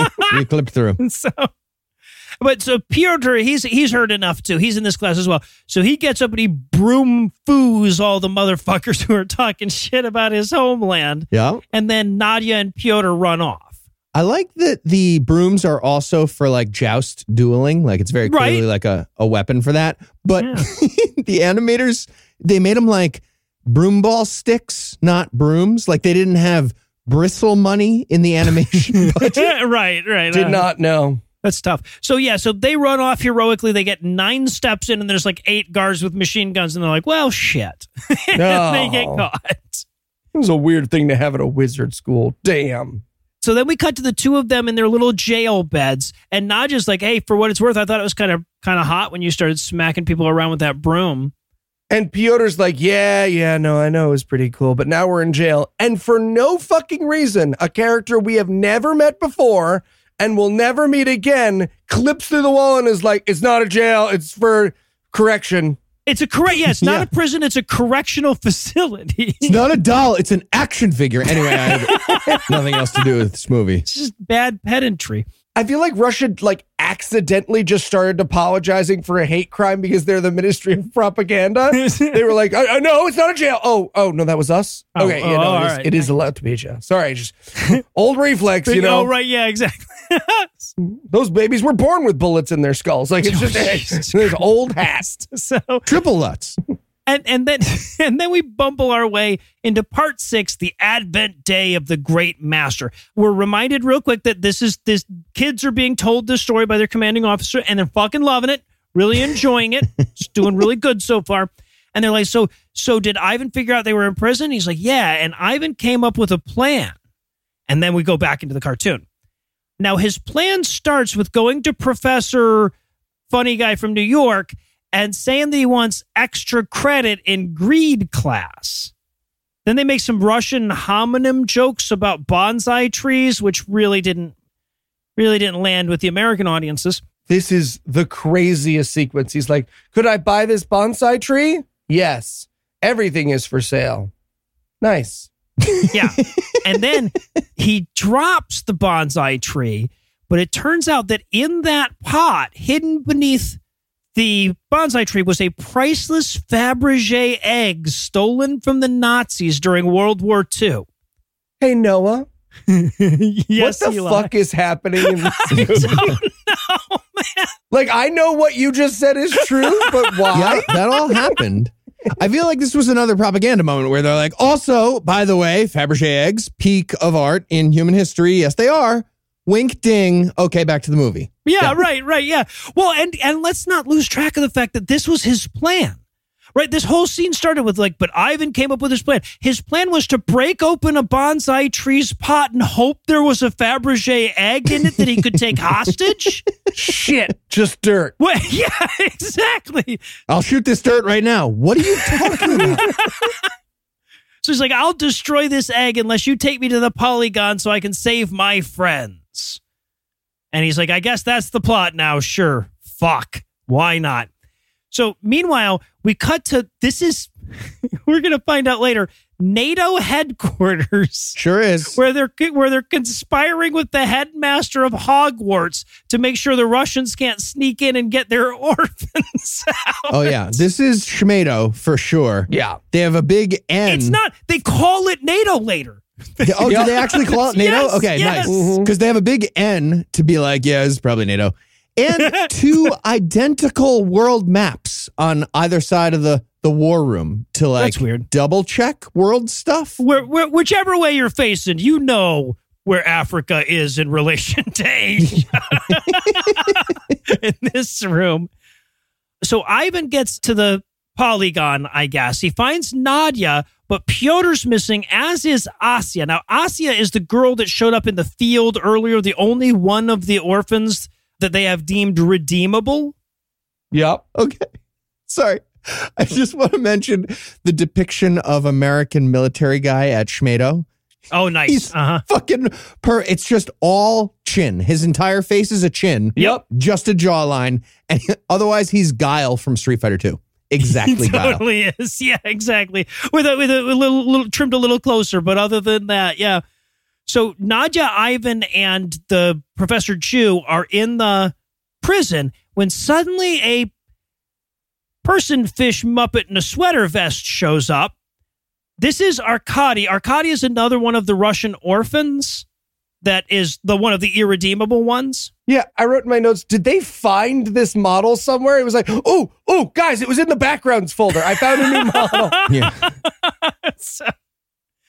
Yeah, and they're like, "Hey, Arkady, would you like to come back to Russia? We're saving Russian orphans." And he's like, "Yeah, totally not going to betray you. You sure are pretty fucking awesome, though. You person whose weakness was established earlier to be his vanity." And he's like, "Yeah, I am pretty awesome." Sorry, did you just say you're not going to betray us? Did you just say that outright? I sure did. Okay. And then Professor Greed is like, "Aha, he's being vain and prideful. Now my magic will work on him." Hanukkah. yeah, he says the managing words and turns Ivan to stone. But when he does, Nadia grabs a hold of the egg and she's like, "Okay, well, now I'm going to break your fucking egg unless you help us." And he's like, "Right, fuck." Ah, shit. Technicality. Hey, any chance you're full of pride? Did I mention that you're doing? No. Oh, fuck. But here's the thing, though, is that, like, yeah, she's immune to magic, but they could still punch her. The guy's standing right next to her. You could, like, grab the egg or something. I don't know. Well, we're going to learn how physical combat works in a second. Oh, you're I don't know right. if you Yeah, could just punch her. That's a lot harder than you're making it out to be. You're right. I forgot about my own best worst. What was I thinking? But yeah, but then fucking Statue Ivan remembers something that the pig fucker taught him Seriously, off camera. we get the Yoda moment. Yeah. Pig fucker Yoda shows up, metaphysically to remind Ivan, who is now petrified by a magic spell, that like, hey, if you think positive thoughts, you can block the evil magic. And it works. Yeah. The fucking secret makes its way back in, even through Russian propaganda. Ivan's just like Putin shirtless on a horse, Putin shirtless on a And I'm not, and I'm not stoned anymore. I did it. He uses his happy thoughts to reverse the freeze spell. Yeah, exactly. And then he's like, "Ha, your sorcery is no match for my Orthodox Christianity." And we get the like Dratz foiled again moment, right? Yeah, and they just leave. They're like, well, we did everything we could. Yeah. We, the evil, have been defeated. Yep. So, but then we cut from there over to Pyotr and Asya in some kind of fucking Turkish hookah den or something. Yeah, they're gonna escape the Nazi warlocks, but they were just like, let's have a hookah and a chat before we go, because that's a nice hookah right here. Well, yeah, so these two are still being imprisoned by the bad guys. These are the two that they still have to rescue. And Asya is explaining to Pyotr at this point. There's a hookah in the cell? Yeah. Well, they're being held in a room that has a hookah in it, yeah. Wanted so badly for one of the bad wizards to come in. Sorry, I left my hookah in here. Oh, does this not normally go here? You guys, I was about to ask you for a samovar of tea or coffee. No. you guys didn't smoke any of this, did you? Because it's actually opium. So I don't want to get in trouble. So, okay, but Asya explains that they're going to be the sacrifices for the big fucking meeting tonight between all the wizards where they, sanctify the Antichrist. And then we cut to a different war room. There are two relevant war rooms in the third act of this movie. This one is Russian, right? And I wrote in my notes at this point, I get $1 because, yes, it turned out that other war room was NATO, but I have to give back the $1 because I thought they would be coy about that, right? This is where they just straight up say, it's NATO. The other one was NATO, the North Atlantic Treaty Organization. Those bastards over in Germany. Yeah. So, but they explain that like Ropkin's there, and they're like, yeah, we found your granddaughter. She's there, but we can't get past the NATO blockade to save Nadia. And he's like, is there anything that we can do? And he says, all we can do is pray. And also send submarines. We're gonna. Yes. That is exactly the delivery. By the way, it is literally all we can do is pray. And we have nuclear. Also, we have submarines. So, all right. But the one thing, of course, that NATO forgot about when they made their blockade was Victor, which I can't really blame him. I also had forgotten about this character. And so did you, podcast listener. He's the guy who went and got the full split helicopters with the kids earlier in the movie. Yeah, so He's the Russian hero of the Balkan Wars, if you remember. That's it. Yeah, exactly. He's the one who merely witnessed war crimes, did not perpetrate them. Right. So we get him sneaking past the blockade, getting into Hogwarts. It's fucking amazing, right? His like early Metal Gear mission that he goes through here. He eventually gets to the server room and he's like, aha, and he throws a rod through one of the servers, which takes out everything. Takes out NATO. All the castle. It explodes the castle. Yes, the North Atlantic Treaty Organization is no more because of this little server with a database on it. We'll even get a guy later going, they took out all 10 levels of our security. And he's like, yeah, they sure did, man. One fucking rod. I guess it went all the way through. Told you guys we should do 11. Yeah, we kept it all on one shelving unit. That's enough. Redundancy, that's basic. Yes. So meanwhile, we get Ivan and Nadia. They're sleuthing around somewhere else, looking through some computer stuff, which I feel like they shouldn't be able to do now because that was a very important server. But they found files on all the various orphans. And they even found a file on him listing his weakness as vanity. I'm like, was that an email from Satan? Because that was who knew his weakness earlier. But just then, some of the soldiers from the Hogwarts army find him and they get the drop on him. But then we get my best worst. We get the greatest 7 seconds in the history of animation because Victor shows up behind him and does a quick punchy kicky thing and they just fall down in ways that don't match up with the punches.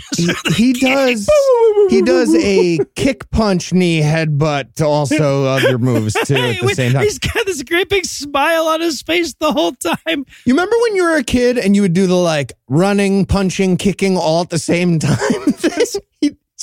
I guess that's a Samba move, and it's all the moves at once, and he just kills them. So easy. I guess it's like the guy who was animating the legs and the guy who was animating the arms and the guy who was animating the face weren't allowed to talk to each other. I'm attacking. No, I'm attacking. I use my punch kick. I get the cut right in the ass. I did spinning pile driver. I love it so goddamn much. Somebody gift this for me and send it to me. It's so good. Anyway, so they've given up on all the orphans, but Asya at this point, they tell Victor, yeah, the Asya's the only one worth saving. And he's like, oh, wow. So 3 of the 4 Russians that we're extracting weren't here when this fucking mission started, right? So we're really goddamn useless, huh? And they're like, we're pretty close to useless. Yeah. So then we cut to the like opening speech of the World Wizard Congress where they're going to first introduce the Antichrist, right? Okay. So the plan is they're going to become extra evil magical warlocks because of the Antichrist neo-Nazi guy? Well, so the Antichrist is going to be able to take down the protection that has kept Russia from from succumbing to their magic this whole time. Oh, Antichrist has like a disenchant spell. Clearly, because he's Slavic, apparently he can undo, with his hatred of Russia, he can undo their love of Russia. I don't know. But that's what they imply. So they're like, first order of business, yes, the Antichrist is here. Yes, he's Slavic. Second, those fucking Russians and their fucking magic-proof love of God and country. Am I right? We got to do something about this. So the head wizard explains that in 30 minutes, they're going to start their wizard invasion of Russia. They're going to go full Napoleon on this shit, right? Yeah. Also, he does like a, here he is, the guy you've all been waiting for, the Antichrist. And he's like, I'm going to start a land war in Asia. I think that's a good idea right now. Yeah. No, but we never actually even meet the fucking Antichrist. What's amazing is the characters run in the room and they are confused. They're like, well, that guy just very clearly introduced an Antichrist. Little girl sitting on a throne. Are you the Antichrist? And she's like, no, I'm not. And they're like, no. Well, then what was that guy saying? And it's like, I don't know, man. Antichrist had to run and take a shit right before he was supposed to come on stage. They couldn't animate. They're like, look, we've run out of mustaches. There's nothing we can do, guys. We tried the purple hippo and a mustache, and our computers couldn't take it. We had some personal photos on there as well. We only have 3 gigs of memory to animate this entire movie. So now they're gonna, before they introduce the Antichrist, they're gonna bring out Pyotr and Asya to sacrifice him and drink their blood. Elya, who is another of the traitor Russian orphans, is going to do the sacrifice. So they lay Asya on the table and they're like, all right, so now somebody just needs to pull this rope and that'll release the guillotine and her head will come off. Pyotr, would you like to give it a go? And he's like, no, I'm the other Christian. Like literally everybody but me in this room would do that, but no, obviously not. Well, don't worry, it's not scary. That's literally what she says. She says, do it. It's not scary. Yep. And Pyotr has to be like, no, that wasn't the reason I wasn't cutting off my friend's head. Did you think it was because I thought it was going to be spooky? So the spookiness is what was turning me off? I also love over and over again, Asya does like keeps leaning up to make a point, but then dutifully laying her head back under the guillotine when she's made her point. Asya has an amazing line. They're arguing about whether or not he should cut off her head, and Asya sort of gets up on an elbow and goes, I don't really understand how you guys are white mages. Yeah, right. So, but then Ivan slowly ambles in. Pyotr slowly throws the guy behind. This is supposed to be happening quickly, but the animation in this movie really doesn't have that going for it. We get a bit more amazing punchy kicky, and just then the fire alarm goes off. So now Victor's not with him at this point. Victor sent them off on their own. He's like, hey, you go find your friends. I'll work out a way for us to escape. So, and he gave him a radio.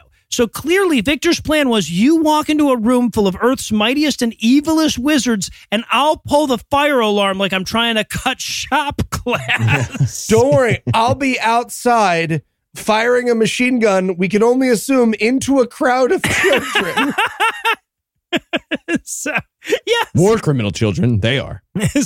But he's managed to secure them a helicopter somehow and he's holding off unseen bad guys with a machine gun. Meanwhile, back at NATO, they don't like the look at this at all. They've set fire to Hogwarts and everything. Can I talk about the expression that NATO uses when they say things have gone wrong? So the, I assume, American tells the, I assume, South Korean? It's hard to tell. It's racist and badly animated, but the American goes, I can see it's not golf lobster. Yes, that is the translation. And I just want to throw out there, I will be calling all things from now on not golf lobster. So I believe the character's name was supposed to be Lobster, like that was his nickname. And he was saying, well, I can see it's not golf. Yeah, he was talking to Lobster. Yeah. I still have no idea what any of the words mean, but it was addressing somebody named Lobster. Make it better, but yes. So damn. I was really hoping people would buy our Not Golf Lobster t-shirts. We can still make the Not Golf Lobster t-shirts. We'll talk about that off the air. Or the one that's it's a little lobster and he's golfing. That's actually original IP now, if you think about it. Yeah, right. And he's golfing and he's like, golf lobster, 2 thumbs up. So, not. Yeah. But NATO explains how their 10 levels of security had all, gotten a rod thrown through them. Then we cut to the good guys escaping through a tunnel of green slime for some reason. Yep. Right? That was the other background they had. Nadia sure has learned the error of her ways and will not be trying to be a wizard anymore. Guys, the double dare hallway. Let's get out there. Perfect. Yeah, okay. And then we wrap up on part 7, God's Help. And we're going to start that part off back in Greece with the garden gnome and the pig fucker starting a very quick prayer service. Oh, oinky, I love the... What? No, you need to pray for the teenagers. Yeah, okay. Okay, cool. all right, yeah. What were you saying? Nothing? Nothing? So meanwhile, at Hogwarts, all the baddies have caught up with all the good guys, and Professor Greed, to his credit, gives them a chance. He's like, hey, if you guys still want to just be wizard students, we will overlook the fact that you set our facilities on fire and tried to kill all of us, which is excessively generous in my mind. I was going to say better than certain members of this podcast were offered in their high school experience. But they're like, no, we don't want to be your students anymore. And they start praying and they all started a different, it sounds like a bad attempt at row your boat. They're all doing different prayers slightly. Yeah. Yeah, the bad guys offer him like, okay, surrender. Or I guess if you don't want to do that, you can die. And Ivan looks around at him and he's like, what do you guys think? Die for a lie? Yeah. Oh, absolutely die. 100% die, yeah. We're Russians. But just then, Ivan remembers that he has a weird 6-pointed cross in his pocket, and it's almost too late for that to matter to the movie. So he pulls it out. We realize once again that hand-holding object is way beyond their animation skill set here.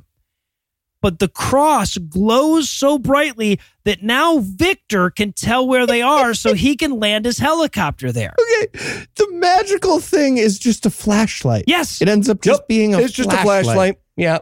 And not only is it just a flashlight, but Ivan has a radio. He was communicating with Victor on a radio earlier that he still has. So he could also say, hey, we're at the northwest corner of the campus. So it's less useless than a flashlight. Exactly. I wanted to pull out the magical cross that he got from the gnome guy and be like, okay, well, I used the radio, so I guess the flashlight thing doesn't matter. I will use this as a big magical weapon. And then he throws it at him, and it's just like, ow. Kind of sharp on the edge. Does that have 6 arms? Yeah, that's 6 arms. It's good. John the Baptist. So Victor very slowly lands his helicopter, very slowly sets up to shoot the baddies. The kids very slowly duck to give him line of sight. He just straight up shoots the Jew wizards, which I got to admit, I don't know why I was surprised at this point, but he was just like, and I was like, oh, all right. I guess we're just murdering the bad guys with guns. Well, so he murders several of the bad guys, but he doesn't quite get Professor Greed. And I only point that out because of another t-shirt possibility. As they're flying away, Professor Greed looks up at the helicopter and he yells after him, they will meet you and feed you lead pies. Thank you. What? I also thought I was having a stroke. So I couldn't help myself here. I tried to sort of sound out what he's saying. I think it's they're going to catch you and you'll eat lead. But whoever translated this was like, feed you lead pies. Nailed it. This is close enough. It's not golf lobster. That's my go-to condemnation now. So they're escaping by helicopter, but damn if NATO isn't there about to fire a barrage of missiles at them. And Nadia's like, hey, we should pray to God for help. He really hasn't done a goddamn thing yet. I feel like he thinks that flashlight is going to be enough, and I don't think it is. So Nadia prays, and just then, a couple of Russian submarines pop up right next to the boat that's about to fire the missiles. So God sent submarines. Right. Also, I just have to point out that submarines popping out of the water, not the trumpet moment that this movie is hoping for, because they just sort of like, boop, and we're supposed to be like, oh, the Russian subs are here, but instead they just, nothing happens. Well, right, yeah. The apparently we're supposed to be thinking that the people on the boat were like, they're looking. Wait until they're not looking. Russian subs are based on movement. But then we slowly back away from the burning wreckage of Hogwarts long enough to see the skulls of all the naughty wizard children that were massacred by our heroes. And in the background, we can hear their screams. Yep. And it's like the happy end. Take a walk outside. Yes. Oh my God, it's burning. That is the last shot of the cartoon part of this movie ends with the smoldering corpses of their enemies. It's their shawarma shot. So then we cut back to like Hitler Youth or whatever to wrap things up in the live action part of the story. And we get this like, wow, what a great story moment that the film can pat itself on the back with, right? Mm-hmm. I have to point out this tiny moment that one of the kids is like, well, whatever happened to that bad wizard from the beginning? And in this children's movie, the narrator's like, oh, well, he was trying to kill himself, but he got eaten by ghouls before he could do it. And they're like, great, no further questions. Yes, that's actually what they say in the book. Because I thought they were setting up a sequel, right? They're like, but did Leonard get away? And I'm like, oh, does he reappear in some sort of sequel? And the guy telling the story is like, no, they actually blamed him for the whole thing. He tried to kill himself, but the wizards captured him and fed him slowly to ghouls for failing his mission. And the kids are like, yay! Ice cream! But nobody ever found out what happened to the wizards that escaped, that didn't die in the fire, right? So there still could be a sequel. Ah. And the kids are like, okay, but this is just a story, right? And he's like, maybe not. And he pulls out the watch that they gave Ivan that he could tap 3 times and it would, the one that never came in, mattered in the butt watch. If I am not the person who intervened in that wizard school and stopped them from human sacrificing people using my love of Russia and magic, how do I have a watch? Exactly. Scientific proof. And the kids are all like, well, that's true. How would he have a watch? There's no such thing as watches without that. It wouldn't be nonsense. But then he explains that the guy that showed up in the helicopter at the very beginning of the movie, that was Ivan. And the guy telling the story, is Pyotr and has been all along. And then he's like, and the reason I'm telling you all of this is because the wizards are rising again. And now you will need to infiltrate them. So apparently they thought they might have live action sequel money coming. Yeah. And then he's like, and in case it wasn't super duper clear, let me summarize the moral of the story so Noah can't use that bit at the end. I know we got a little lost in the weed with the nun with the war crimes and that guy who obviously fucked the board. So can we just do like a quick run around the bush? Everyone say, okay, we love God, we love Russia, right? We love God, we love Russia. Okay, go. There you go. Oh, and then we also have to thank, there's a quick credit at the end that says translated by Mad Turnip. Thank you, Mad Turnip. Mad Turnip, thank you for bringing us this. You are in my will now, Mad Turnip. MVP. All right, so obviously this needs a little help breaking into the American market. It's the greatest thing that ever happened, and we want more. So any suggestions for a good tagline? Yes, how about Kids versus Wizards, a terrifying peek into the minds of the world's second largest nuclear power. Yep. Kids versus Wizards, critical grace theory. Oh, nice. Well done. All right. So I guess that's going to do it for our review of Kids versus Wizards, but it's not going to do it for the episode just yet because we still need to lure you and us back in for next time. So Eli, tell us what's on deck. Just when you thought our delves into the world of pseudoscience couldn't get any dumber, we'll be watching a documentary about the danger of root canals. What?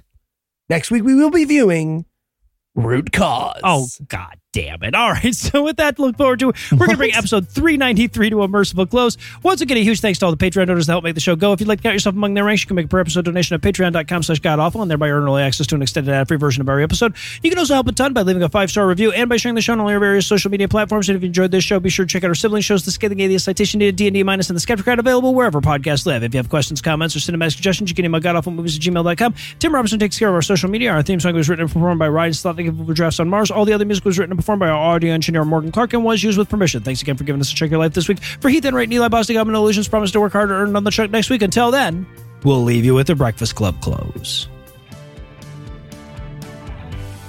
That Fabergé egg that started World War I remains lodged in a butthole somewhere.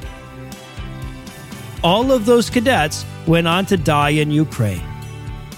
The incompetent people who made this movie fooled your grandma into voting for Donald Trump. They did, though. Jeez.